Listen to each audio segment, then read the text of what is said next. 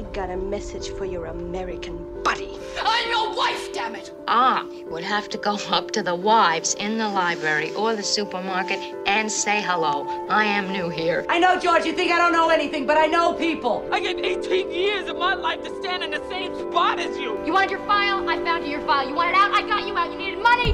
I found you some. Now, let's face it here. I've got to, latch on to something in my life. Oh, yeah, you blend. No use to try to sweet talk me, Miss Scarlett. I knows you ever since I put the first pair of diamonds on you. Who was gonna love me?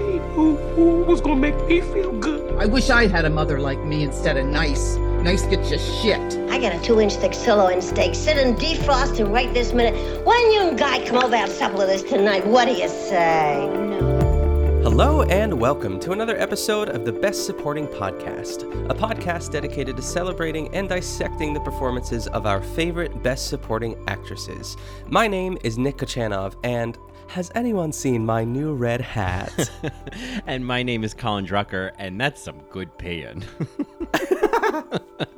Oh, Rosie.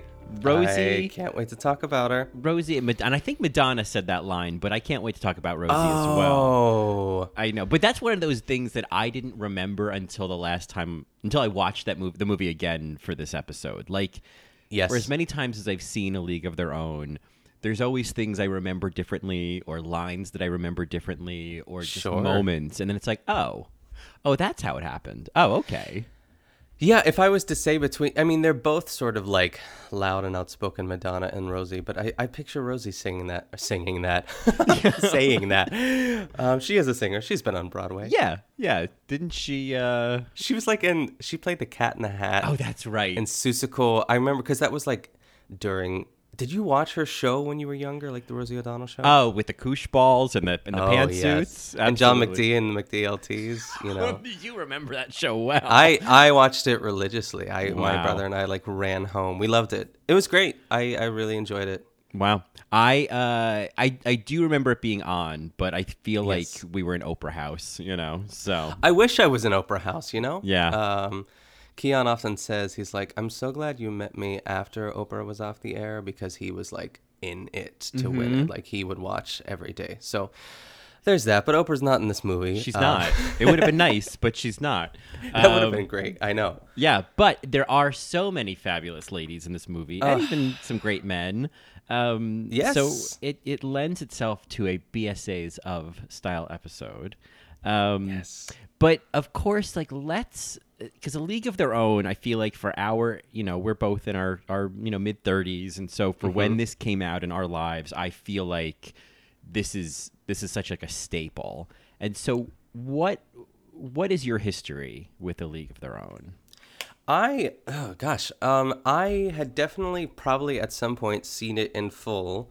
But really, all this is like a bits and pieces movie to like the nth degree. Like I just remember, of course, I remember There's No Crying in Baseball. I remember I've Been Traded to Racine. I remember like everything was there. It's like, if anything, like the broad strokes were there, but it was like kind of filling in the blanks of the puzzle when I watched it again this week, because I just had never.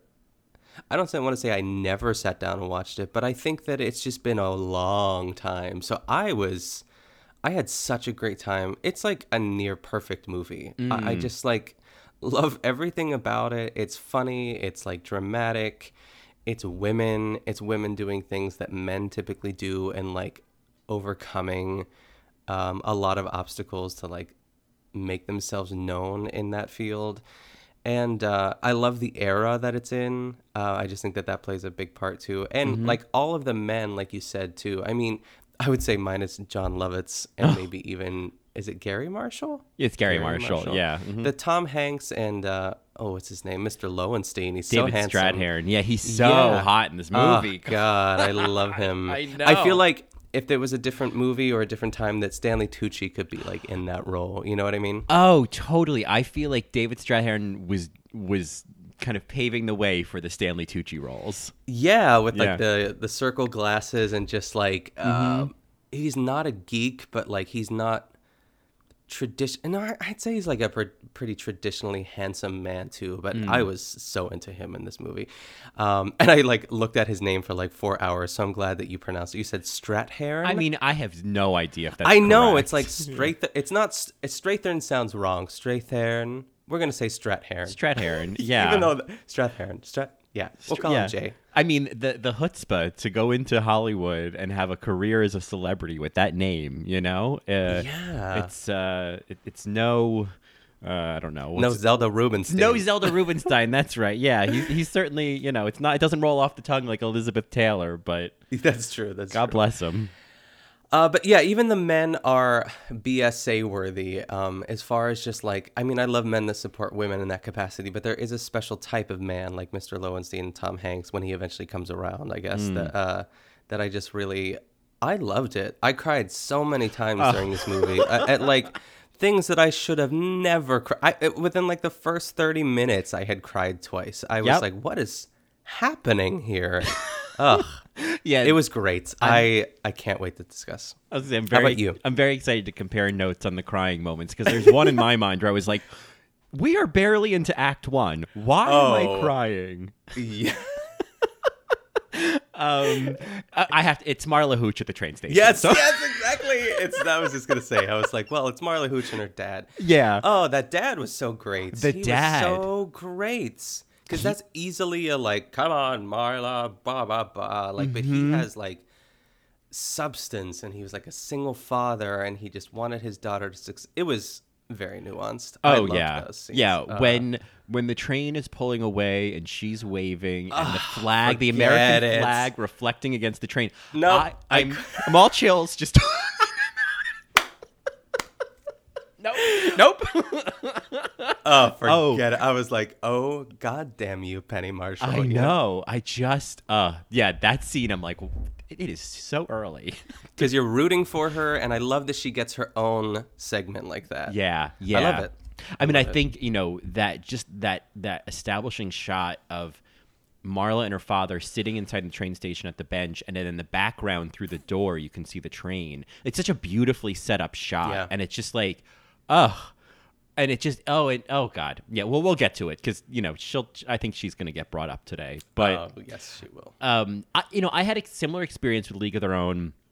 I feel like whether it was having HBO as a kid or seeing it on TBS or TNT or whatever, I had always seen parts of it, and for the longest time felt like I had not seen it in full. And so, you know, I knew same thing as you. Like there were segments that I knew really well, and you know, I remembered the Charm School moments, and I remembered, you know, the No Crying in Baseball and Stillwell, and you know when the telegram comes from the War Department. It's from the War Department.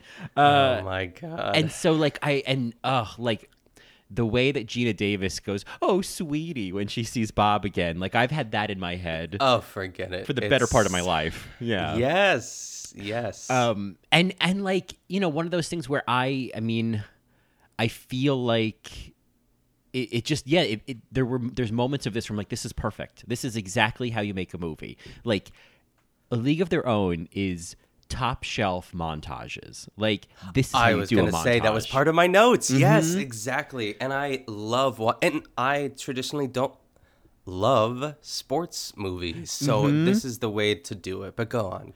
Well, that's I think what I loved about this is, you know, a lot of times in sports movies, like usually like, you know, throughout there's like these long sequences of them playing and then like the climax is always like the big game. And usually with movies like this, once we get to the climactic big game, I'm like, oh God, I hope this is over soon. Like I don't want to see baseball. I'm not interested.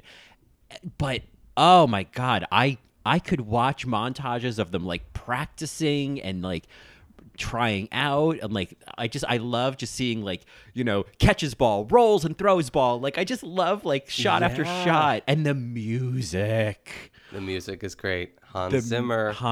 It is the music is in the same way. There's other movies like Psycho and Halloween, which I know are horror movies, but they're great examples of movies that are good movies, but the soundtrack elevates it into the stratosphere of like a great movie.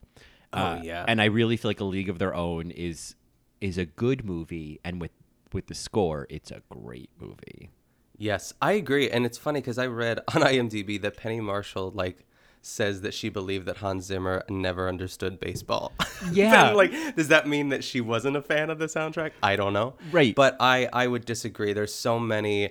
There's the instrumentation in the last the World Series game with this sort of trumpet. Mm-hmm. It has this bolero sort of. Yeah. It's this sort of. It's so, I would have never chosen it, but I'm so glad it's there. It's like when Kit comes up to bat and she's freaking out in the dugout and stuff like that. It's I have it's notes awesome. on that. I have things to say about that. Oh, I'm moment. so excited. Okay. Well, I mean, yeah, A League of Their Own. I mean, before we get into our BSAs, I mean, because I did not put Gina Davis and Tom Hanks on my list just because I considered them leads. Which doesn't mean if you have them on your list, that's fine. I did want to just talk about Gina Davis before we dive into the ladies. Let's. Is that? Yeah. What's crazy to me, and I'm sure you read this as well on IMDb, is that she was a last-minute replacement for Deborah Winger. Yes. And I love Deborah Winger. I would have been more than happy to see Deborah Winger in this, but Gina Davis is excellent in this movie. And the character of Dottie and the way that she kind of exists as Dottie and that big sister energy and that confidence and just, oh my God, I love Dottie. I think this is such a great performance. Yeah, I will say that she's on my list. Okay. I put her on the list because of all of the reasons that we're talking about already too. But especially, it's such a palate cleanser after The Accidental Tourist. I just can't believe that those are the same people, right? The same actresses, because this is it just seems like she is Dottie. This is she was meant to exist in that era. There's something about the way that her jawline is such it's everything, every single detail, the way that she's dressed, the way that she carries herself, the poise that she has, but also the way that she can I don't know. She just has leadership qualities that really lend itself well to what she has to do in this movie, is being the big sister and also making the starting lineup. You're just so glad that she's in the room. Or okay, well, Dottie's here. She'll take care of it. And it's just I feel taken care of. And she's fantastic and also reserved in a way that works just enough because she's not that removed and she gets to have so many levels. It's great, but I'll talk about that more on my list. But if you want to build on that, go for it. Since she's on your list, I'll save some of my other thoughts for her, and we'll cover her then. Awesome. And now, is Tom Hanks on your list, or he is? Okay, great. Then we'll talk about him then. That's totally fine. I'm sorry. Hey, no, that is okay. Yes. Well, let's talk about some of our honorable mentions, and then we'll dive into our typical BSAs 5-1. Formula. BSA countdown style. Yeah. Yes. I was going to say, I have a bunch of honorable mentions. I know. I mean, I can name all of these women, too. And, there's some honorable mentions that I was so close to putting on the list. If I was to take Tom and Gina off, I could easily plug these ladies in. But the first one, I got to say, is Ann Cusack as Shirley Baker. Oh, yeah. Oh, what a lovely little role. And I mean, that moment when she's trying to read the lists to find her name is just... another moment I cried. I know. I just didn't understand to pack that much punch in a less than a minute scene too. Cause I just love that. They didn't have to show any of that. I think that's kind of my new motto for the podcast is they didn't tell her to do that. They didn't have to show that. So I feel like we've said that a couple times already on the podcast, but they didn't need to show that Shirley Baker scene. But I love the idea of someone who, it's just showing how diverse all these women are too, and where they're coming from. And I feel like she has a Southern accent. I feel so she's coming from the South. And you're just so relieved that she made it, and you're also more excited that she's a peach as well too, and that he says go join your team, and then she's just wiping her tears, and then she walks over. Yeah, and I feel like it's also like it capitalizes on that feeling that we've all had of like checking the cast list or being picked for dodgeball. It's all of that like, oh God, the sad humiliation of not of looking one more time and everyone knowing like, oh, you didn't get picked. Yeah. I agree. I think she's a great ensemble member, and obviously she is featured in that great scene with May teaching her how to read. She, I mean, like such like iconic lines of like Milky what breasts. Like that's Ann Cusack. Yeah. She's wonderful. She's great, and I feel like one of my honorable mentions is a perfect compliment is Anne Ramsey as Helen, who helps her. Who the infamous "Can you read, honey?" I love her in this movie. She almost made my list because she has such a great energy, and like, I mean, she's the one responsible for the line of like, "Has anyone seen my new red hat?" And it's just, she's so like distinctive. I mean, I only really recognized her. She had like a supporting role on Mad About You, I think, as like a friend or a sister or something.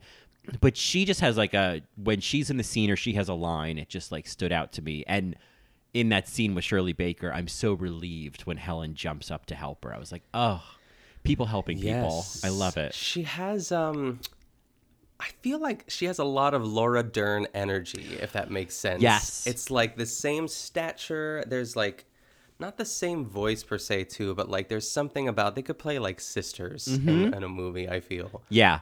So I get that. Yes, I love her. Yeah. Who else do you have on your honorable mentions list? I have two more. Let me just think of who I want to say first here. I will say, okay, I'll go with Tracy Reiner, Betty Spaghetti. Mm-hmm. I mean, that is a quintessential scene. If you don't remember anything about this movie, you remember the telegram scene. Yeah. With her, of course, realizing that her husband has been killed in war, and it's so sad. But like that scene in general, I like also her. I think she's like, and she's is she Penny Marshall's daughter? I think that's correct. Sure, let's go with that. Yeah. I feel like she could play like an Italian sort of like a young, beautiful Italian woman in some movie or something like that too. Mm-hmm. But I love the name Betty Spaghetti, first of all. Oh, yeah. But I think that there's so much that packs a punch to that, to be able to just like burst out into tears like that. And you feel it. You really, really feel it, because that scene is so tense to begin with. But really, I mean, the assistant to the BSA is Rosie O'Donnell's single tear falling off her cheek, because that is what really opens the floodgates for me. Mm-hmm. Because Rosie is Doris is such a steel trap of emotion. So to see her let loose like that, and that's just like Rosie O'Donnell. Like she's like, I'm just reacting to this because she's a crier. I feel Rosie is. Yeah, I feel like that's a great example of like they didn't need to show that, but like it's that kind of ensemble work of giving another character a moment in the scene that's not about her that I'm always excited by. That scene is, oh God, it's, and I think that Gina Davis is so great in that scene, because you're just like, thinking, oh, it could be Bob, it could be her, and she's kind of kept in the shot, and it's like that fake out at the end, and I love the way that you see it's kind of like just as Jimmy's about to tell Betty, you can see that Dottie's about to break. It's like, oh God, oh God, oh God, and then it's Betty's, and it's just that scene is devastating. Yeah.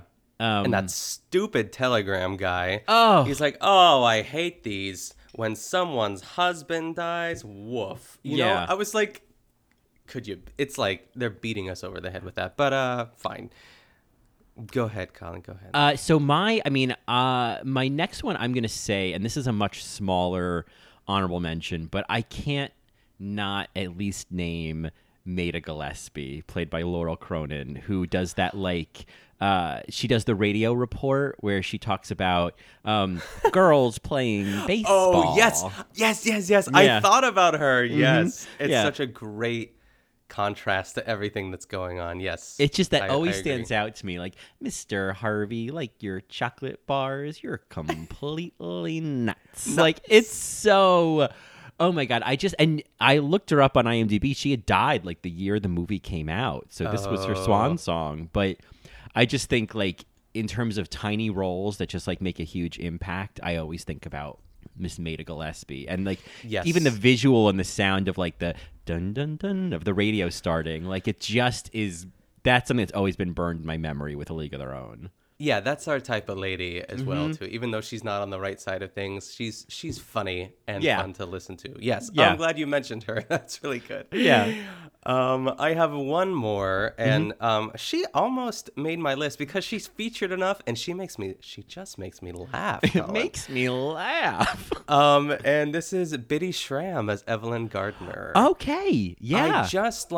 I think she's so funny, and she's Stillwell's mom, so she plays that role. She never once like scolds him; she just lets him like run around. But I love that everyone else on the team wants to kill Stillwell because he's just like a fat, annoying kid. Yeah, he serves his purpose, and my blood starts to boil whenever I see him. But I also love when, she is the woman that Tom Hanks yells at in There's No Crying in Baseball. And the way that she bursts into tears is so great. And now she just, it's almost like that, like her lip, she kind of just like spits out her tears and she tries to hold it in. Mm-hmm. And then there's like a moment later where she does something wrong again. It's also a great Tom Hanks moment where he's like, I want to kill you, and then she's like, okay. And then but she smiles because she knows that she's not going to get yelled at. I loved her, and I think she's beautiful, and I laughed a lot at her in this movie, and wanted to give her a shout out. Yeah, she's on my list, so I will. Yay! Yes. Good. Okay, so good. I will say, like I'm so glad. Evelyn is a great example of like featured supporting player, like featured ensemble. Yes, the definition of I loved her. Yeah, loved her. So I have just a couple more honorable mentions that I'll blow through. So one is there was a period of time that I almost added her to this list, but there's something about the older Doris, played by Vera Johnson in her only film role. Yes, she's so like kooky and lovely, and she reminds me of Natalie from Facts of Life, and that scene in the beginning when she's running bases and she's like, I'm coming. Like I just love, that's my kind of old lady. And I was surprised that she didn't have like a bigger career. I was like, oh, is she not someone? Because she could be someone if she wants. She does. Yes, I could see that for sure. All the older women too, and because at first when you said older Doris, I thought you meant older Dottie. I'm still like getting all of the names right. Every time you say a name, I'm like panicking. I'm like, remember. Doris is Rosie O'Donnell. Yes. So older Rosie O'Donnell, yes. Yes. But I agree. Because it's like, it's exactly who you want her to be as an older woman too. Yeah. Mm-hmm. I will say just in general, in terms of honorable mentions, and this is, some of these ladies are not actors. They're, old baseball players. And sure. There's something about, especially in the last, when we return to quote unquote the present and they're at the Baseball Hall of Fame, the old lady acting is... Oh, there's some mugging going on for the camera. There is some what do they call it? ADR, some like post dubbing they do later where when they're going into the building and there's some woman saying, "Oh, look what they got on the wall. Women of baseball. Look at, oh, I've got goosebumps." Like these lines were added months later. Oh, yes. And I feel like I've never fully watched like all of the baseball playing through the credits.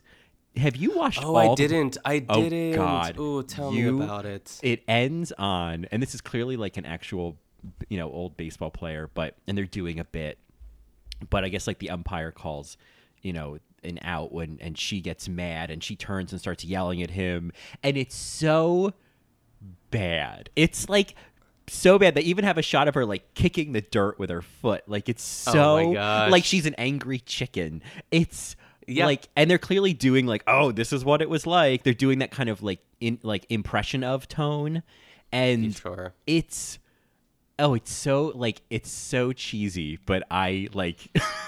You lapped it up. Yeah, lapped it up. My last honorable mention is mostly, some of it is for the performance, but also just because I'm in love with him, is the army guy that May dances with at the Sud Bucket. Yes. Played by Eddie Mecca, who is on Laverne and Shirley, so that makes sense that he is so hot. That is like, I'm like, oh my God.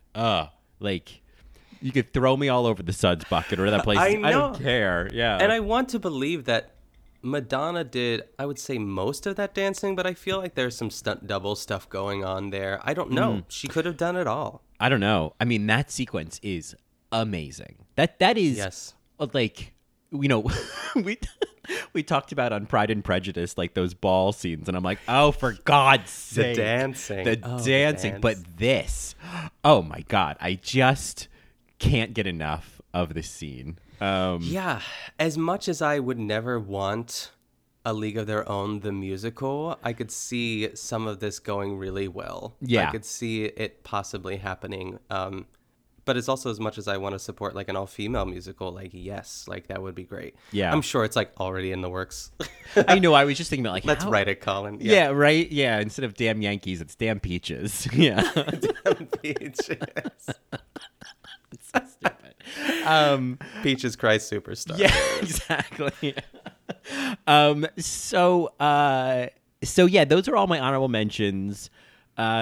Great. Let's get to our final lineup, as they say. I know. Yeah, I'm excited. Yeah. I'm gonna kick it off, and I'm not sure if I feel really like great about where I placed her, but I knew I had to put her on the list. But my number 5 is actually Lori Petty. Great. Okay. And I know she's probably on your list too, so I want to like introduce the idea and just kind of open it up too. But I think there is something there's something about just like a wet Lori Petty with that mascara that I like. It was so. It's imprinted on my mind. Like, I remember Tom Hanks throwing her in the shower. There's something so satisfying and dramatic about her throwing that baseball through the window. I remember as a young gay, I was like, whoa. I just loved it. And I think that's really... She's one of the most important characters to, like, kind of... That makes the World Series more interesting. It adds another layer of drama because it could have just been the Peaches against Racine. Yeah. And there's no tie to it. But there's this sort of sister rivalry, I guess, adds so much more texture to it that I just love that was a choice, and it just adds to it. So, like, just for like her role in the movie, there's that. But I just think that she's so good at these sort of... I just want to scoop her up and hug her at the same time, but also I want to smack her around and say, like, come on, like, you have the power to, like, you're just as good. But it's also, like, sibling dynamics, too, that are tricky. But I'll save more stuff for when we talk about her, too, and I don't know if you have anything to say right now, because I know you'll probably talk about her in a moment. But I think there's something really special about her as an actress, about her voice, and... I love her a lot, and I don't know what else she's done. And I've heard her name a lot too, but I've heard it on Lady Watch, I've heard it on like other places, but I never knew that was Lori Petty. I'm ashamed to admit, but now I know always. I mean, Lori Petty is on my list, and she worked her way. At one point she wasn't, but then I was like, oh no, she has to be. Yeah. I know that Lori Petty was on Orange is the New Black for a little while. I always think of the movie Tank Girl from the 90s that I never saw, but I'm quite positive she played Tank Girl. And she's been in a bunch of other stuff, but that is just like what I always think of when I think of the name Lori Petty. I mean, I could very quickly... Lori Petty, what else have you been in? Let me know. Call me now. Yeah, I feel like she's known for Tank Girl. Oh, she was in Free Willy. Well, there you go. There we go. Point Break. Yeah, she's... I mean, I agree. I think that this is really such an iconic role for her. I do have more to say when we get to her on my list, but I will say this, like...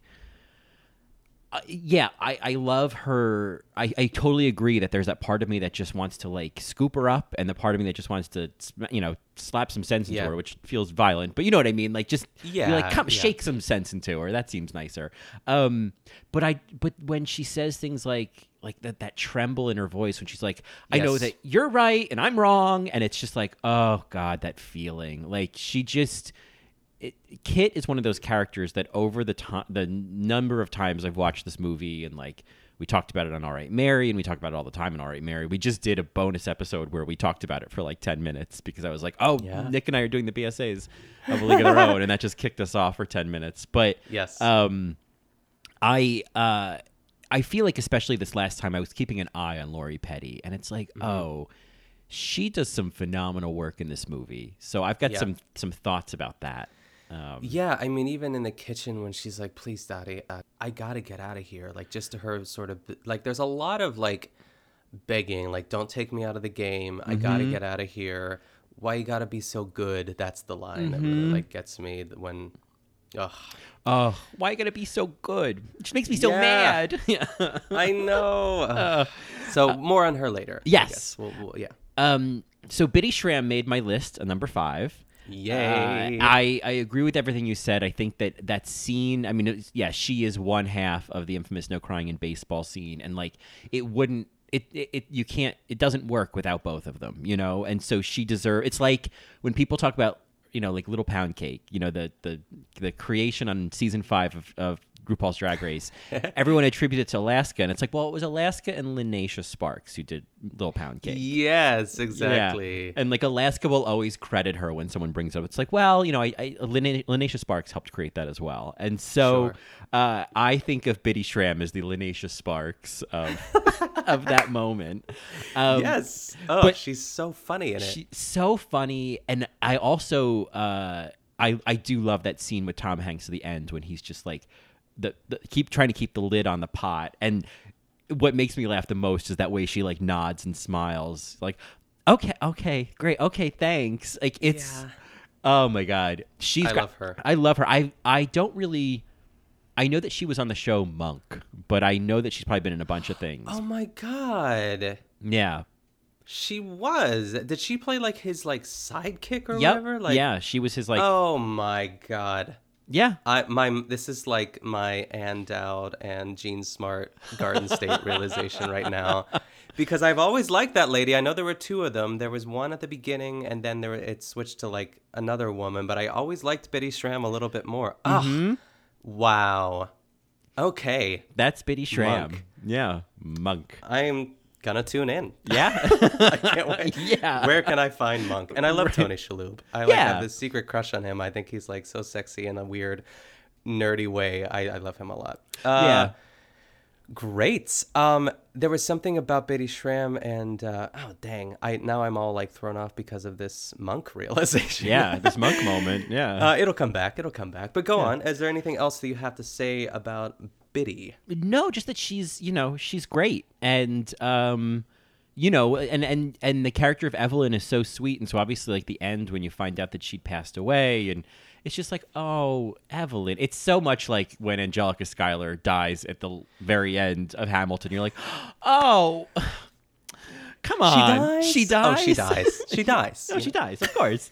And it's just like, well, inevitably some of these ladies had to die, you know? I know, but why Evelyn? That's exactly what my thought was. I cried when Stillwell told her that, because I was like, oh, I would have loved to have seen her one more. Even though we're not going to see her directly. I just wanted to know that she like... But I feel like they did it on purpose because she was so memorable too, and I'm like, oh, yeah. Well, it's like that with like Jimmy Dugan as well. It's like, oh wow, you would think that'd be such a moment to have them reunite, but it's like, oh, that would have been great. Yeah, but it's also like, yeah, it's kind of powerful that it's like, oh yeah, you know, never saw him again. Yeah. Well, number 4. Yeah, who's your number 4? My number 4, perfect segue, is actually Tom Hanks as Jimmy Dugan. Great. Okay, talk to me. I'm so happy he's represented on this list. I think he's phenomenal in this movie.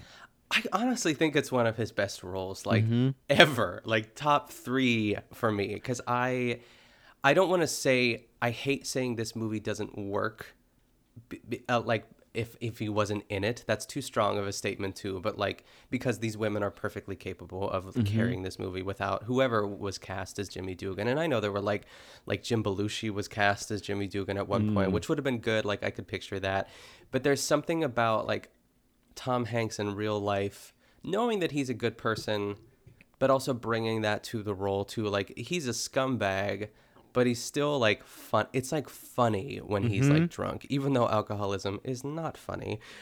There's something about like how washed up he is and how he's just like doesn't give a shit. And I just like watching the transformation and seeing like, oh, well, I guess she can hit, you know, like those little nuggets of stuff when he starts to pay attention. And like, you know, Dottie gives him the Coke on the bus. I just thought that was like a lovely little, I love that scene with them a lot. Yeah. There was at one point like a love scene or love, what's the word? Love plot? What am I trying to say here? Like, yes, love story with the two of them. And I'm so glad that they chose not to do that because that would have really, it wouldn't have cheapened it. But I just think he's great. I think that like he hits all the comedic stuff perfectly. I think that he like that Tom Hanks yell that he gets, that like extra octave up there. I call it like the Woody yell because it's just like that sort of. I can't even imitate it, but it's like when he's mad. Even though he is like when he's yelling at the girls to get on the bus too. I just think it's perfect casting. It really is. Like I don't know who else could have played that. I wouldn't have wanted anyone else. And to me, that's like a big BSA like flag for me. And I really thought that scene with Bitty Schram was so funny because he really takes his time with that because you could there's so many levels of like I want to kill you right now but I'm not gonna do it because I'm learning and growing, and I just love the two of them together. Well, there's more of that. Yeah, go ahead. I was just to agree with you. I mean, I think the genius of casting him is you get, you know, especially at that time, you know, but even still, even if not more so now, you know, you get the most charming actor in Hollywood to play the curmudgeon who eventually comes around. And so you fall in love with him even when he's the curmudgeon, you know, even when he's like, you know, the drunk and like doesn't give a shit. It's like the Tom Hanks energy still comes through where you're like, you kind of always love Jimmy. And then you just love him more when he comes around. And I mean, I'm obsessed with, and there's no better way to deliver the line of "Who's Lou?" Like, yes, that is Lou so quit. funny. Lou quit. Who's Lou? Yes. Oh God. And what's her name? Miss Bertram. Miss Cuthbert. Cuthbert. Yes. Yeah. I love that. Like the realization. It's like slapsticky, but it works. It's like it's not over the top, and it could be so easily over the top. And one of the things that I read like on IMDb too is like the like during the filming of the World Series game, it was like, first of all, it was like 1,000 degrees outside, but like all the stars took turns entertaining the unpaid extras, and Tom Hanks did puppet shows like over the dugout for the kids, and Rosie O'Donnell did stand up, and Madonna just like went to her trailer. Did nothing. So many things to say about Madonna. Yeah, all the things that I've heard is just she was so insufferable to work with during this, but she liked Rosie, so that's good because that does show. But it makes me love Tom Hanks even more. I just think he's like he's so, and I see what you're saying too, because like in my mind, in my BSA mind, like everyone's a BSA in this movie, but in ways because he is like the man that's featured the most, he is like the leading actor. But even as I was looking up like awards for him for this movie, like he was coming up as like supporting actor for some stuff too, which I liked, and that made me more confident to put him on the list. Plus I just wanted to talk about him because I just think he's perfect in this movie. And it was that era of Tom Hanks where, you know, it was Philadelphia and Forrest Gump. Gump. Oh, yeah. It was right like, before. Yeah. I feel. I mean, Forrest Gump was 94? Yeah. And I think Philadelphia was 93 going into 94. Yeah. Yeah. So, I mean, this was just like, what an era for Tom Hanks. I'm glad he's on the list because, I'm happy to queen out about him in this. Yes. He's great. How about your number 4? My number 4 is Megan Cavanagh as Marla Hooch. Ooh, yes. What a hitter. What a hitter. I think it's such a lovely, funny role. I think again, talk about iconic lines. Like, I will never forget, I'm singing a Nelson, you know, and she points at him and she's in the red dress, and it's, you know, and I think it's because you know, we talked about this a bit before, but like you want this for Marla Hooch, you know, like you want this to work out for her and for her to meet Nelson. And I think, you know, her father almost made the list, because I just think that watching the two of them together in those early scenes, I mean, he just has that amazing moment where he's like, I know she's not as pretty as these other ones. It's my fault. I raised her as a boy. Like, she loves to play. Oh, when he says that, she loves to play. And I just thought, not that I know who this is, but I get it. I get who Marla Hooch was. And she just, she can help work the farm. She doesn't really have many friends, but damn, can she play baseball. And, like, this is, I think, like, for so many of them, like, this is her only opportunity for anything to happen in her life. And I think that's why that scene at the train station just, like, breaks my heart, because it's like, this is so significant. And it's a role that could have easily just been, like, sort of this comic goon, just like, staring out from behind the hair. But I really feel like there was a loveliness about Marla that by the time she got married, she's like, I'll see you all next season. I was like, oh, good. Yes. Please write. Yeah. Waving your hanky. Yeah. Yeah. I just love Marla. And I'm just so, I think it's such a quirky little performance. Yes. I agree. She's also on my list. That scene with her father, like, I wrote this line down where he's like, nothing happens here. You got to go where things happen. Yeah. And then I burst into tears immediately. I just I couldn't with that scene. I don't know why I was reacting that way. Like, I was like, what's happening in my life that I'm really, like, why is this hitting like so close to home for me? I don't know. But I really was, like, overwhelmed by that. And just really surprised in the best way at how great her father was. And that they chose someone who has, like, I don't know, sensitivity, and like he loves his daughter. He's not just like a blue collar farmer guy that says my daughter can play baseball and look at her go. It's like he cares deeply about her. And like she says, well, who's gonna cook for you? And like, because they take care of each other, and like for him to sacrifice that, it's so beautiful. I just like I wished I wanted to see more. And that American flag, I don't know what that is. What, just between the music and the American flag reflection, I just was done. Just I was really bowled over by that. I was like, Marla Hooch. Okay, more on her later. So who's your number 3? My number 3 is Geena Davis. Okay, and she's high on the list too. It's like I did have the sort of like, should I put her on the list? Because I had that sort of like leading actress thought. But like, I think that if I'm going with my idea that like everyone's sort of on the same playing field, pun intended, that I was just so, all the stuff we said before, it's like she herself is perfect for the role. There's something even about like down to like just how tall she is. I think that like that shows so much. And I love that she's the catcher. I love that like there's something so like masculine and sort of like domineering about it in a way too that like works so well for Geena Davis because she has that like low voice. And I just toggling between, being this beautiful woman and then also being able to play baseball, and the way that she within the movie sort of saves the team, like the splits into like, that was like the beginning of everything. And just how I'm trying to figure out how I want to say this. It's like she is probably capable of even more than what we saw. Like not even Geena Davis, the actress, but like Dottie, or both. But there's also this reservation of, we never see her talk about how, she never really says out loud how much she loves playing baseball. We only get to see it. And I think that's just like the best way that you could like present something to an audience. Everyone else says it. Like Tom Hanks says, like, you play like you love it. And she's like, yeah, well, it's like that scene with Tom Hanks on the bus, it's like, he's like, you're the best person in the league, right?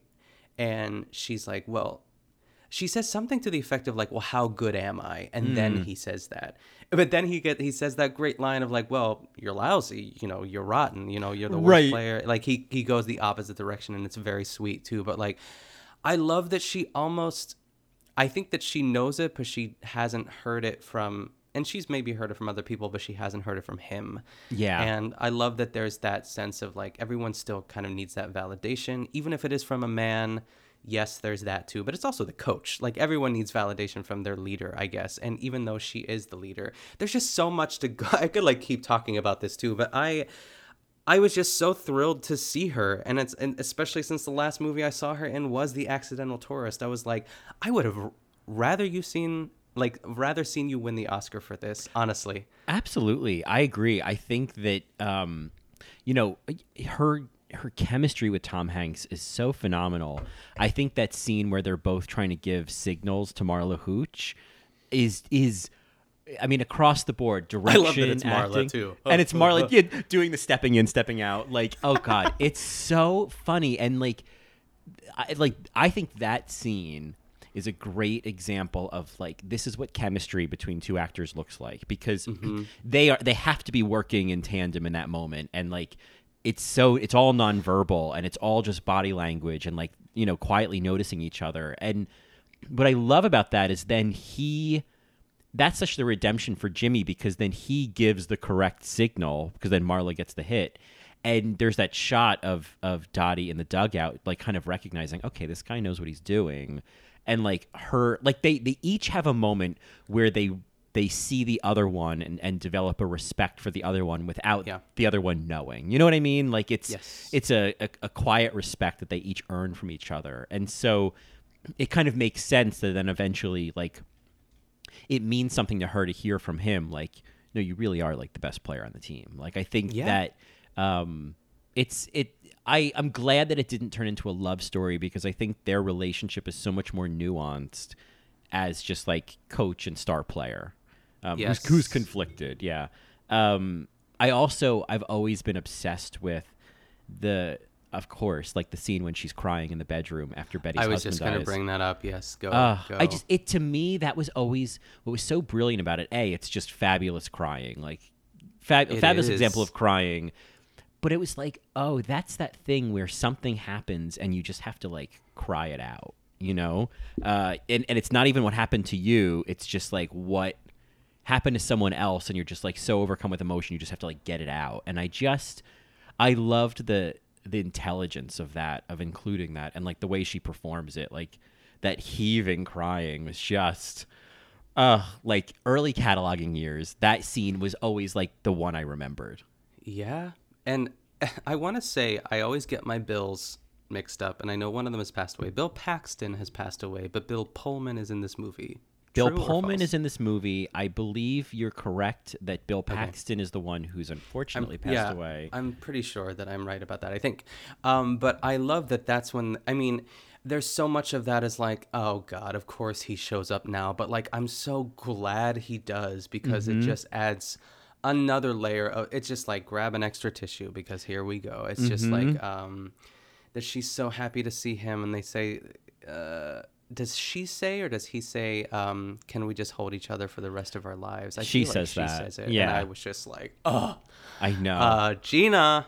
Gina. I was just so...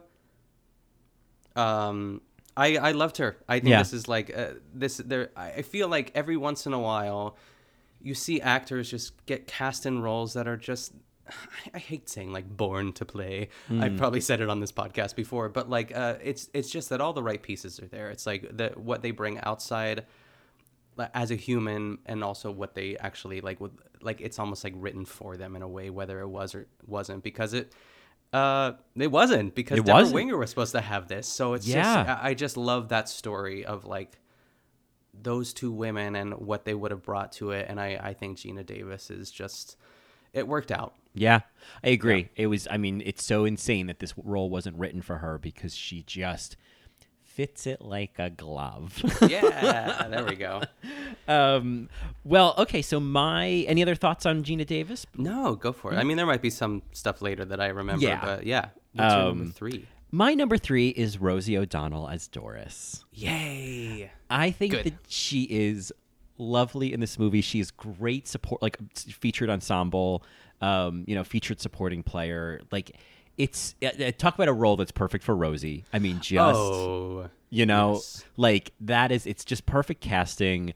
I think that Rosie, I mean, she has so many great moments. I mean, I'm obsessed with her during the World Series on third base. Like, that looked good to me, Ellen Sue. That looked good to me. Like, one more. And she turns to the left. One more.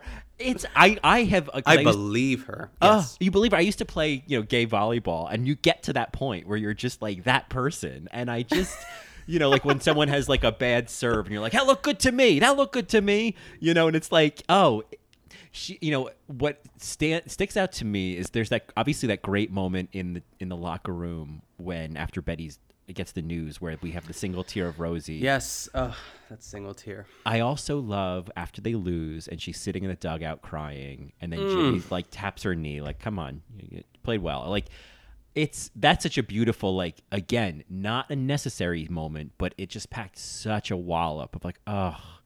Doris's father is there. Like, I don't even know if she knew he was there, but like, oh, I know. I wish I could have seen them like see each other. But I know we're gonna get a steak dinner. All right, on you. Oh my God, that's another like father-daughter relationship that I just loved in this movie. Yes. And I think that she, that speech on the bus about like not feeling like she was. It's forget about it. So good. It's so good, and you're just like, yeah, good for you. Like, and I look around and like. I think we are somebody, and it's such like a scene with a message, but I'm here for it. I'm like, yeah, tear up that picture and throw it out the window.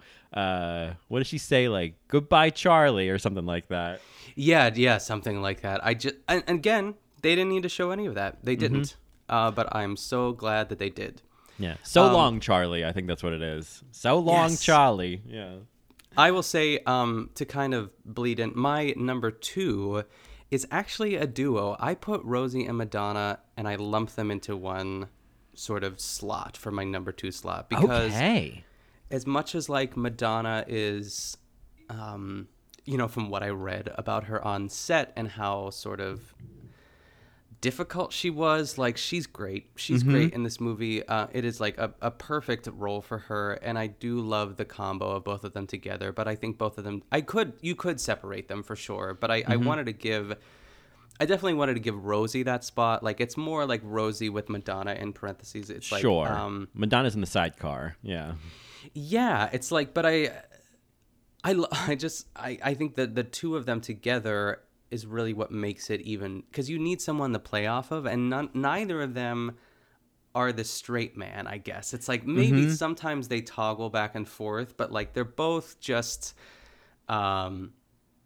such huge personalities too. And I love, like, one of my favorite Madonna moments is when she comes out of the confessional and the guy, like, I think Rosie says, like, that's the second time he's dropped his Bible or whatever, or maybe third time. And then she comes out, gives a sign of a cross, and then like winks at the two boys like sitting in the pew. I just thought that was perfect. She makes me laugh. I mean, and I love also when Madonna is the first one to like come after Stillwell with the bat, and I'm like, of course May would be the first one because I wanted to kill that kid. Yeah. And Rosie says, "Don't use Marla's bat, use mine. It's heavier." Right. Like, I just love that sort of like. I don't know, Abbott and Costello sort of like waka waka, but also like they're like unlikely friends. But I love that they know each other, because I think in another universe I think they originally wanted Rosie to be more of a sex pot, is what I was reading. Yeah. But they just kind of changed the role for her, which I love. Well, and their relationship, from like the details we get, I mean, that is a prequel. Because normally with prequels, I'm like, well, I already know how it's going to end because I've seen the original. But a prequel that's like following Doris and May's friendship, because it's like Doris's father ran the dance hall or the strip joint where May danced. Yes, I believe so, yeah. And so like, and they're such like, obviously Doris is like a little bit of a Marla Hooch in terms of like she's not a traditional, feminine beauty queen. And so I love that like the two of them develop this unlikely friendship, and like thinking of like, cause I'm not positive where Peekskill is, but that's somewhere in New York. I think, off Queens or Long Island or something, or Long Island.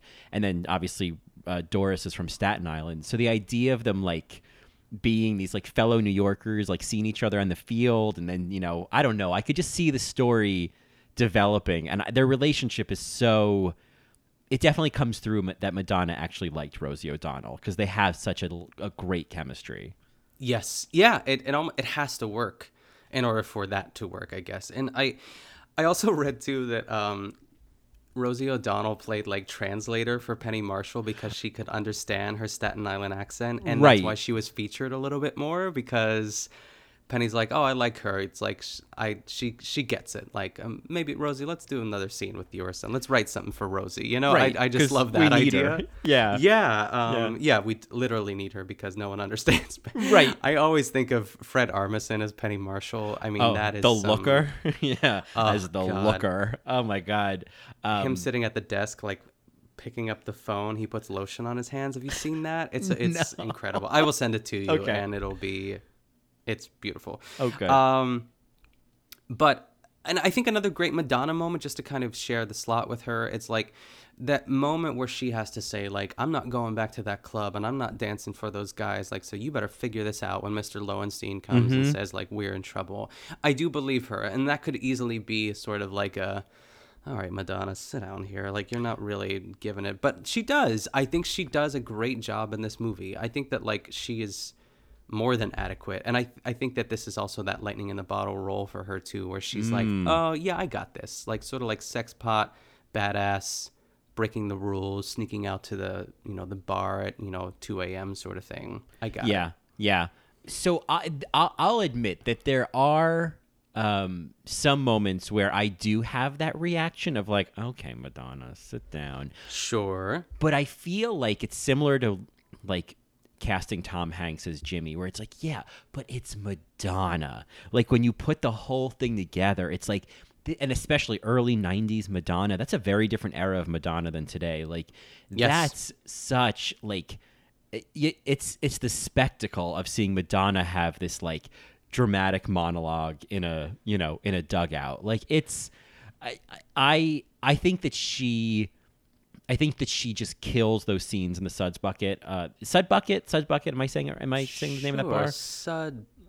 I think there's an S. Suds I feel Bucket. like there's an.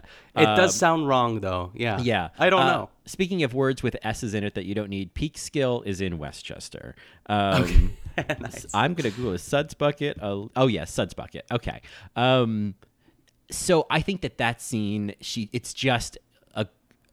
I am going to assume that she did her own dancing. I'm going to just assume that was like part of the appeal of this was that she could do this whole routine. Yes. But she's so great in it. She's so perfectly cast. I agree. It's like lightning in a bottle. Like, this is such perfect casting to have Madonna. I mean, I had read on IMDb, I guess at one point, I don't know if it was for this role, but Marissa Tomei had auditioned, and I thought, oh, she would have killed this role. Yes, I remember reading that. Yes. That I could certainly agree with. But yeah, I'm going to do a last-minute change on my list that I think makes sense for the flow of the conversation and make Madonna my number 2. Okay. Because she's high on my list and has her own slot because it's not that it is a pitch perfect performance, because Madonna has limits. Sure. Like, and as soon as she starts to fly out of that stratosphere, it's like, oh God, like, it's like Madonna in the Next Best Thing or whatever, like those other movies where it's just like, oh God, you're not naturally charming enough to be this like leading lady. Yeah. But the perfection of the casting, the moments where she is perfect, the moment where she's teaching Shirley Baker how to read and she's like, who cares? She's reading, like she's, or when she turns the page, oh, it gets even better, and like turns the page or this is where it gets good. It's lovely. And I'm so happy she's there. And the backstory of her being such an awful human being to everybody and like criticizing Chicago and like, just, not being there for the experience. It sours things a little bit because there's such a feel-good quality to this movie. But at the same time, it's kind of, again, it's the whole picture of like, yeah, but they had fucking Madonna in this movie. Like, yeah, it just leaves a mark. And, to see Madonna circa 92, Madonna playing baseball, it's like, oh, wow, look at that. Like, there is a novelty to that. Yeah, and these women had to play. Like, they had, I think I read that they auditioned like 2,000 women for this or something. I know that number seems big, but I think that's you're what it right. was. Yeah. And they had like big stars, and everyone had to play baseball. They had, because you can't fake this. Like, you have to be able to hit. As far as, I mean, I can only imagine how much footage they had of just them like playing, just to get those montages and everything like that too. And it's satisfying when you could see someone like really dig in the dirt and do it and get it done. So, and I think I read, I think it was like Rosie and Lori Petty that were like the two best players. I think that's what I read on IMDb. Yeah, I'd say, which is great. I love that. It's just like fun stuff. It seemed like it would be such a fun time. And it's going back to Madonna too. Like she looks great in this uniform. She looks great in this era. I buy everything that she is selling in this movie. Yeah. It's a great, again, like featured supporting role. It's a great note that she plays. I like that she's more the sex pot and Doris is her own kind of energy. I think that works so much better than if they were either both the same or, one way or the other. Yes.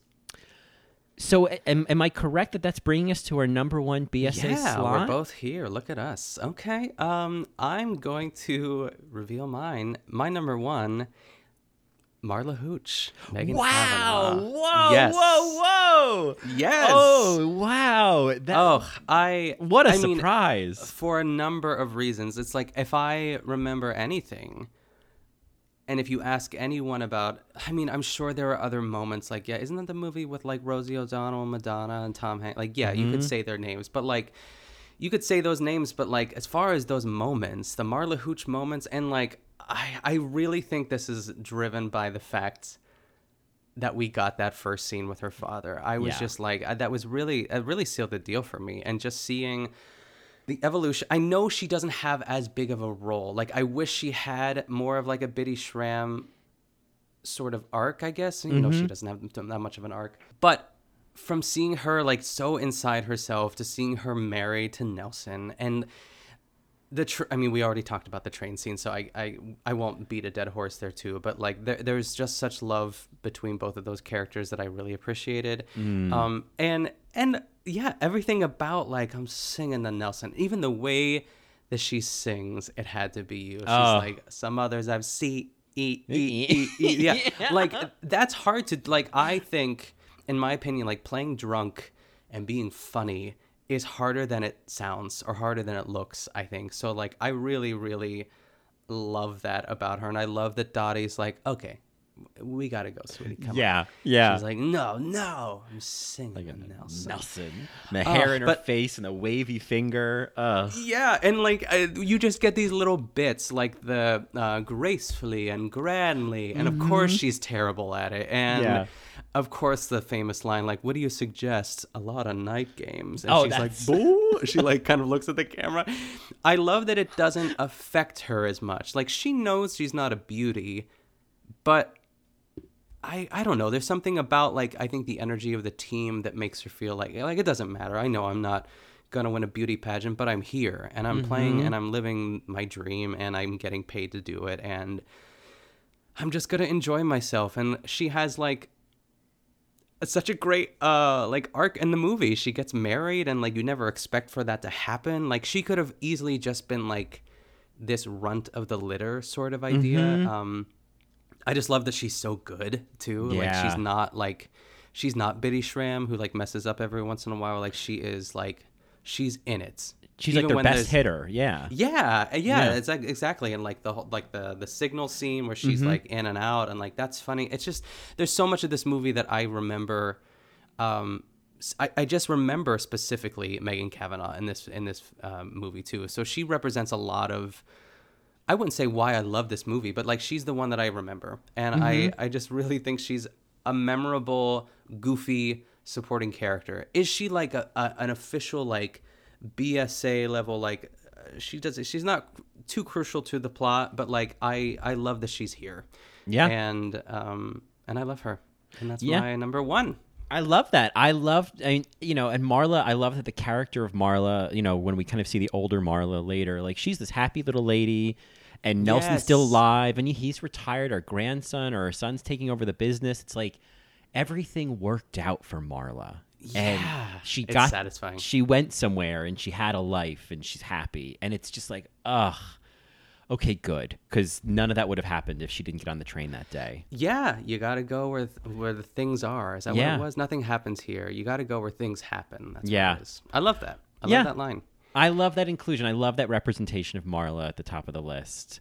Well, then my number one BSA, and I feel good about this, is Lori Petty as Kit. Yes. Oh gosh, I can't wait to talk about this. Go for it. No, I had put Madonna at number one because there was just something so iconic about it. But especially the more we talked about Lori Petty, the more I realized that like I want Kit and Marla to have these number one slots. Yeah. You know? Oh, I love that idea. Yeah. Yes. And for me, Kit, and we've talked about her a bunch already, but Lori Petty is so good in this movie. And then the World Series, Lori Petty just cranks it up to a 27. Yeah. Like the emotional journey that she has, the crying in the dugout, like, oh my God, I think about that so often when she's just like heaving and crying in the dugout and she's got her arm in the coat and, and her teammates like, shake it off, Kit. Like you got to hit, and... Oof. And the face journey that she has going up to bat and the music and the last time I watched it, I was like, this is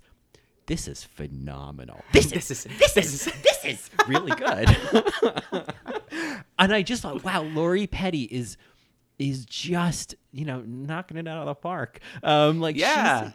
It's so, and like that character is so important. And like, it's so funny. Like Johnny and I were talking about this where like you want the Peaches to win, even though like the deeper narrative is like this has been about Kit the whole time. Like this has been about Kit getting out of Oregon and having a life, and like the real win at the end of this, the real satisfying win is for Kit to finally be the star. And I think it's like it took me a while to kind of feel like happy that it ends this way, Yeah, you want them to win. And it goes against that mold of the good guys didn't win. But also, like, we had one of the good guys on the other team, too. I keep saying good guys, good women. And it also, like, poses the question. It's like, did Dottie drop the ball on purpose? Yeah. Or did she not? And I love that nothing is explained, and most likely she might have dropped it, because Dottie wouldn't have dropped it. She wouldn't have. Everything in the movie tells you up to that point that she would never have dropped it. She would have nailed it, and it would have been a great victory for the Peaches. But I love that that's open-ended like that. Mm-hmm. And I feel like that scene in the beginning when her grandsons are playing basketball is such the Act 1 gun, when she tells the older one, like, sometimes you got to let him get a few shots in. Oh, yeah. And then she tells the other one, kill him. And it's so the narrative of this is like, or the suggested narrative is that, like, Kit still had to, like, she had to bust her ass to get there. But that's the question: is did Dottie let her have it? Did she, and because I think the counterpoint to that is Dottie goes to Evelyn or Ellen Sue and says like, pitch high ones. She can't hit him and she can't resist him. So like, Dottie. There isn't a suggestion that like Dottie realizes this is her. She wants her sister to win, but there's no hint in that moment of like we don't see her like hold the ball and then drop it. It just rolls out of her hand. So you just like, you never really know if Kit, and the other thing, I think the other hint in the scene after when they're both, getting ready to get on the bus, where Dottie says to Kit, like, hey, you wanted it more. And I think that has always been true. I think that Kit always wanted this more than Dottie. Dottie was just doing it really for Kit. So Dottie didn't need this win, and it sucks that the Peaches, didn't get this win, but like, I appreciate how the story got so micro by that final moment, that this was really about these two sisters that we met in the beginning, and like, the other daughter, Dottie's little sister, Kit, finally wins, and and I love when when she hugs her coach and she's like, I did it, and it just, I want this for Kit, like I want it for Kit.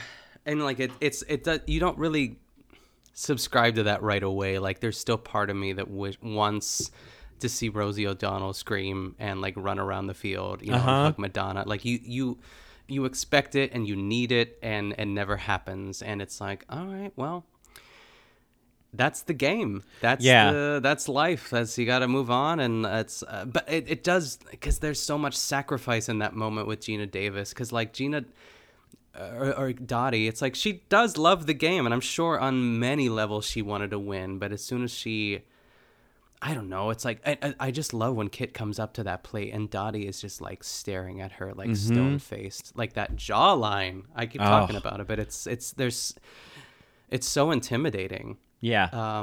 I know. I felt like the nervousness. Like if I was Kit in this moment, I would blow it completely. I just would not be able to get out of my head. And, it's this movie. You have to go back and watch through the credits to this last scene of this old lady playing with the umpire, fighting with him. You are going to love it. I can't wait. Any other thoughts on A League of Their Own before we? No, it's just I can't wait to rewatch this movie again. I just think it's fantastic, and I want to become fluent in the quotes, and I think I want to watch it with Keon eventually, because he, like me, has also like seen it but hasn't seen it in a while, and just like I love that we got to become reacquainted with it because of this. So I'm so happy.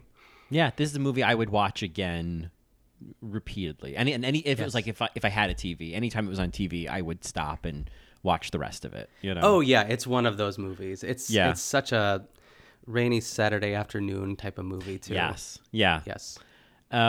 Well, that I think then brings us to our final segment of the episode, which of course is our BSA of the week, which of course is an actor or a performance or a food or a song or a thing or anything in our lives that is acting as the best supporting actress of our lives right now. Yes. Do you have any nominees?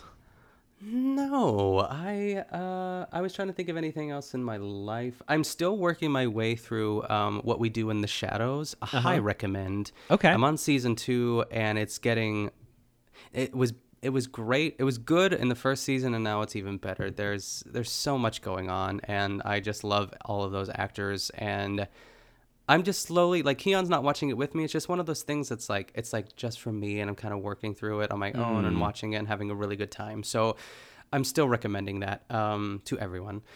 But my BSA of the week comes from TikTok, Colin, and I don't know if you watched those videos that I sent. Oh, of course. Good. Okay. So I sent Colin 2 TikToks from this account just to have a little base knowledge of what I'm about to say. But I don't know her name. She's a granny. The hashtags in the TikTok are Granny Gone Wild. I love TikTok, grandmas of TikTok. That's a little subculture of TikTok that's really worth the deep dive if you choose. That's a thing, grandmas of TikTok. Oh, yeah. Keep so selling it every week. I know. Yeah. So there is this woman.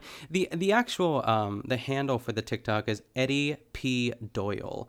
And I'm sure you've seen her because, I mean, just this video alone one of them I sent to Colin has 5.4 million likes, and I think it had like 11.4 million views. It's nuts. And it's just this old grandma. She has to be like 102. Like, so tired of everyone, but she's also so charming. And she just is like speaking her mind and telling everyone to shut up. And like it's all in the voice though. I don't know how, it's like, she's just like barely hanging on, but is also like strong enough to keep on going too.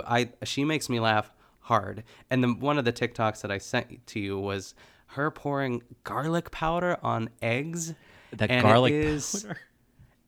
It is disgustingly perfect though. I just think like she pours the whole thing on these eggs, and she's like, and the grandson is like, "What are you doing? You're insane." And she looks up and she's like, "You're insane." And she's like, "This is what keeps me alive." It's like her vocal cords are just like non-existent. They're like sandpaper at this point. Yeah. I am obsessed with her. I watched so many of her videos. I love her. Go and watch Eddie P. Doyle on TikTok. Doyle. Yeah. Yeah, I have no idea her nationality. If it's Doyle, maybe she's Irish. That would make sense to me. Like, I was like, this reminds me of my grandmother. Like this, I know who this lady is. Like I mean, I don't think my grandmother ever poured that much garlic powder on eggs. It's obscene. It's obscene amounts. And you think, oh, maybe she's kind of losing it, but then she's like, oh no, I know exactly what I'm doing, and it's just it just you're just chewing garlic powder. It's just like eating sand. Well, anyway, she's great. Yeah, I'm. I don't know why I don't have TikTok. I mean, the Russians must have my info by now, so I might as well just get on TikTok. The world's going to be ending in 10 years anyway, so it's all good. Yeah. TikTok, the clock is ticking. Yeah. Yes. How about you, Colin? What are your BSA or any runners up? Well, I mean, I don't. It may be a runners up, but it's worth at least mentioning in this moment. And we can of course delve deeper into it maybe in the future. But I have started watching Smash. I was hoping you'd say it because you texted me and I haven't heard anything, but I was like, ooh, maybe he's saving it for the pod. Saving it for the pod. I think I'm 4 episodes in. Oh, and what a joy! And I just keep thinking, oh, of course you and Amanda love this show. Yes. Like, of course. Like, oh my God, it's so. Yes, it's a beautiful disaster. It's a disaster. Oh my God. The scene, oh my God, I like, without getting too far ahead, because when it starts, I was like, okay, this isn't like awful. Yeah, the pilot's pretty solid. Yeah, and it was really the moment when it when the milk turned for me was the scene after Deborah Messing decides that she doesn't, or no, the husband, or they just decide they don't want to go through with the adoption. And the son is sulking outside, and Deborah is out there talking to him, Leo, and he's like, well, you told me that I was going to have like a baby brother, baby sister. I'm like, dude, you're 17. You're like about to move out. What do you care? Yeah, he's like a 6-year-old trapped in like a 17-year-old body. Yeah. It was so strange. We gotta go get her. She's waiting for us, Mom. God! Oh, it's so bad. Oh my God! I'm so glad you're watching it. I mean, Megan Hilty is a dream. She's fabulous. She's by far the superior Marilyn. But not. I mean, this is like these conversations, like Team Ivy versus Team Karen. I love that her name is Karen. Karen Cartwright. That's it. There's so much to discuss. I think. Once you are done with season 1, maybe we can have like a check-in, like Absolutely. the BSAs of Smash season 1, because season 2 is different in a way. So I think that'll be an Angelica Houston. Oh, the bangs. Houston, the bangs, the boxy dresses. I mean, yes, I do know that season 2 is very different, and the reason I know that is because of my BSA of the week, your pal Juby's Julie Klausner, talking about. I can't. I mean, 3 weeks in a row. 3 weeks in a row. It's Julie Klausner. Because I listened to the episode where she talks about that. She's like, season 2, it's like they're so like, oh, wink, wink, we know it's a bad show. I know she's wearing all those scarves. Like, she's like, I just wanted to go back to the like disaster of season 1 that wasn't onto itself. And I was like, okay. And she says, and I don't know what Jennifer Hudson's doing on this show. So yes, oh my God. Colin, you have no idea what's ahead of you, and I'm so excited to talk. Just text me now that it's out in the open. Just send me. I will. Send me your thoughts. Oh my God, we can have like a weekly segment, but I'm so happy. I'm so glad because it's on Prime, right? It's on Prime. Catherine McPhee tweeted last week or maybe the week before that it's on Amazon Prime, and I was like, yes. I own the DVDs though, so I can watch it whenever I want. Oh, nice. Yeah, it's on Prime with ads because it's through IMDb TV. Oh, so every once in a while, I get a 60-second breather to go. Yeah, I mean, sometimes a commercial's nice. Get a snack. Yeah, like Pluto go TV. Pee real quick. Yes, I love to do that. It's. Great. I mean. I think where I needed to take a breather was like, okay, the rumor has it moment. I'm like, oh, Colin.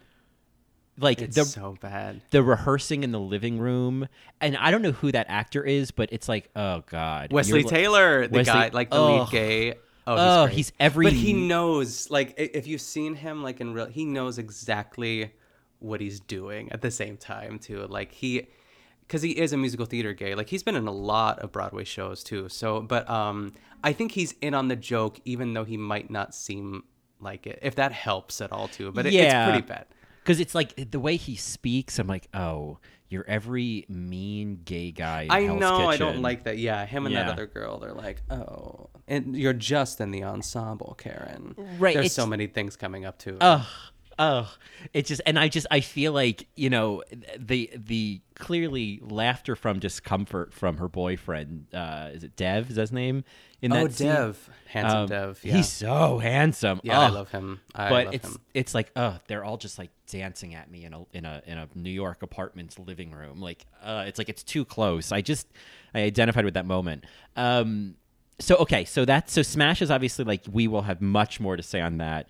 Yes. But indeed, my actual BSA of the week, it's all Julie all the time in this house. Highlights include, oh God. Well, there's one that like she normally keeps it pretty light, but there was someone who, a friend of hers, David Ozanich, who had died, and then I don't remember if she played the interview originally, like when he was alive, and then like played it again after he died. I think that's what it was.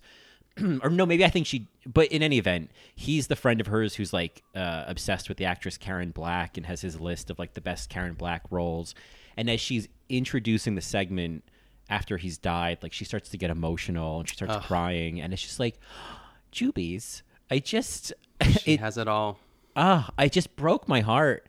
You broke my heart. Yes. Sorry, it's my Aiden. And just, I mean, I will never tire of the Jimmy Jazz talk. It just... No.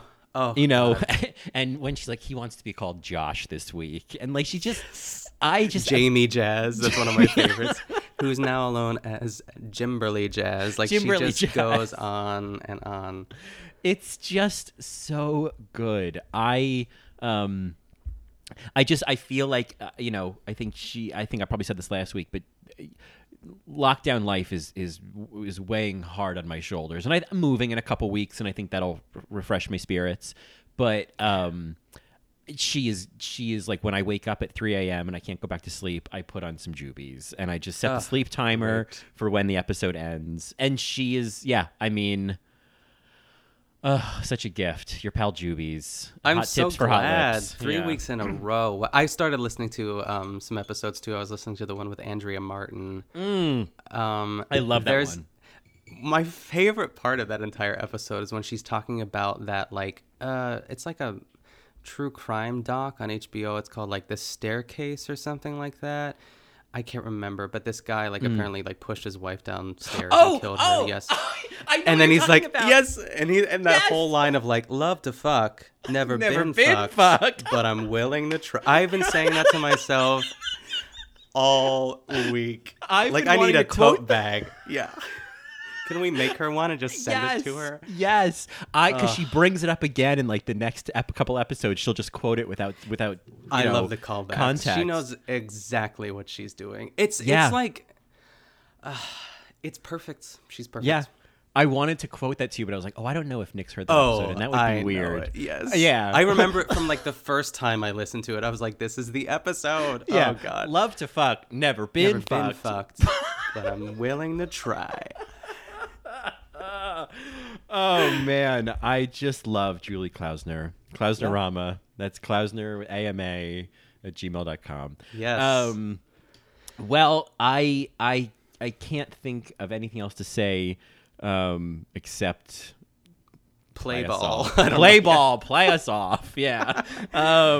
We're being played off now. So anyway, where can folks find more of you?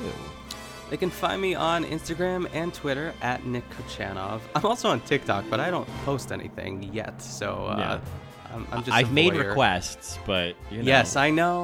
I hear your requests. Lady Lip Syncs. Yeah. How about you, Fallon? Well, you can find me on In the Details, a celebration of nuance, or All Right Mary, talking about drag race and drag queens and all kinds of gay shit. And you can find me on Twitter at Colin Drucker and Instagram at ColinDrucker_. And of course, you can reach out to both of us in a best supporting capacity at BSA Pod on Twitter. And you can send us emails with thoughts about A League of Their Own. What are your favorite moments? Julie Klausner, we will continue those conversations. Smash! Yes. And you can send those thoughts to thebsapod@gmail.com. Yes. No, I was just thinking, I've listened to so much of Julie Klausner that I wanted to call it Twitter. Twitter. Oh, I mean, you will. I mean, I've started saying dogs because of her as opposed to dogs. Yeah, there's so much vernacular that she just has introduced into my life, and I love her. Yeah, I have to go to. I hope How Is Your Wiki still exists because yes, I need that reference. But yes. But in any event, thank you, Julie Klausner.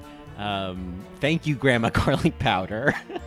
Yes, exactly. And of course, you know, all of our best supporting actresses of A League of Their Own this week, from Biddy Schramm to Megan Madonna, Cavanagh, and Megan Gina Cavanagh, Davis, Lori Petty. The one moment I forgot to mention, when is it Helen who pours the coffee? Like, look at the girls pouring coffee, and then she looks up at the camera and says, "Coffee." She mimes it. That was one of my favorite moments. I love that. But anyway, thank you to her. And Helen, played by Anne Ramsey, pouring coffee. And thank you to Eddie Mecca for a lot. That you know what you did, Eddie. and that, as they say, is that.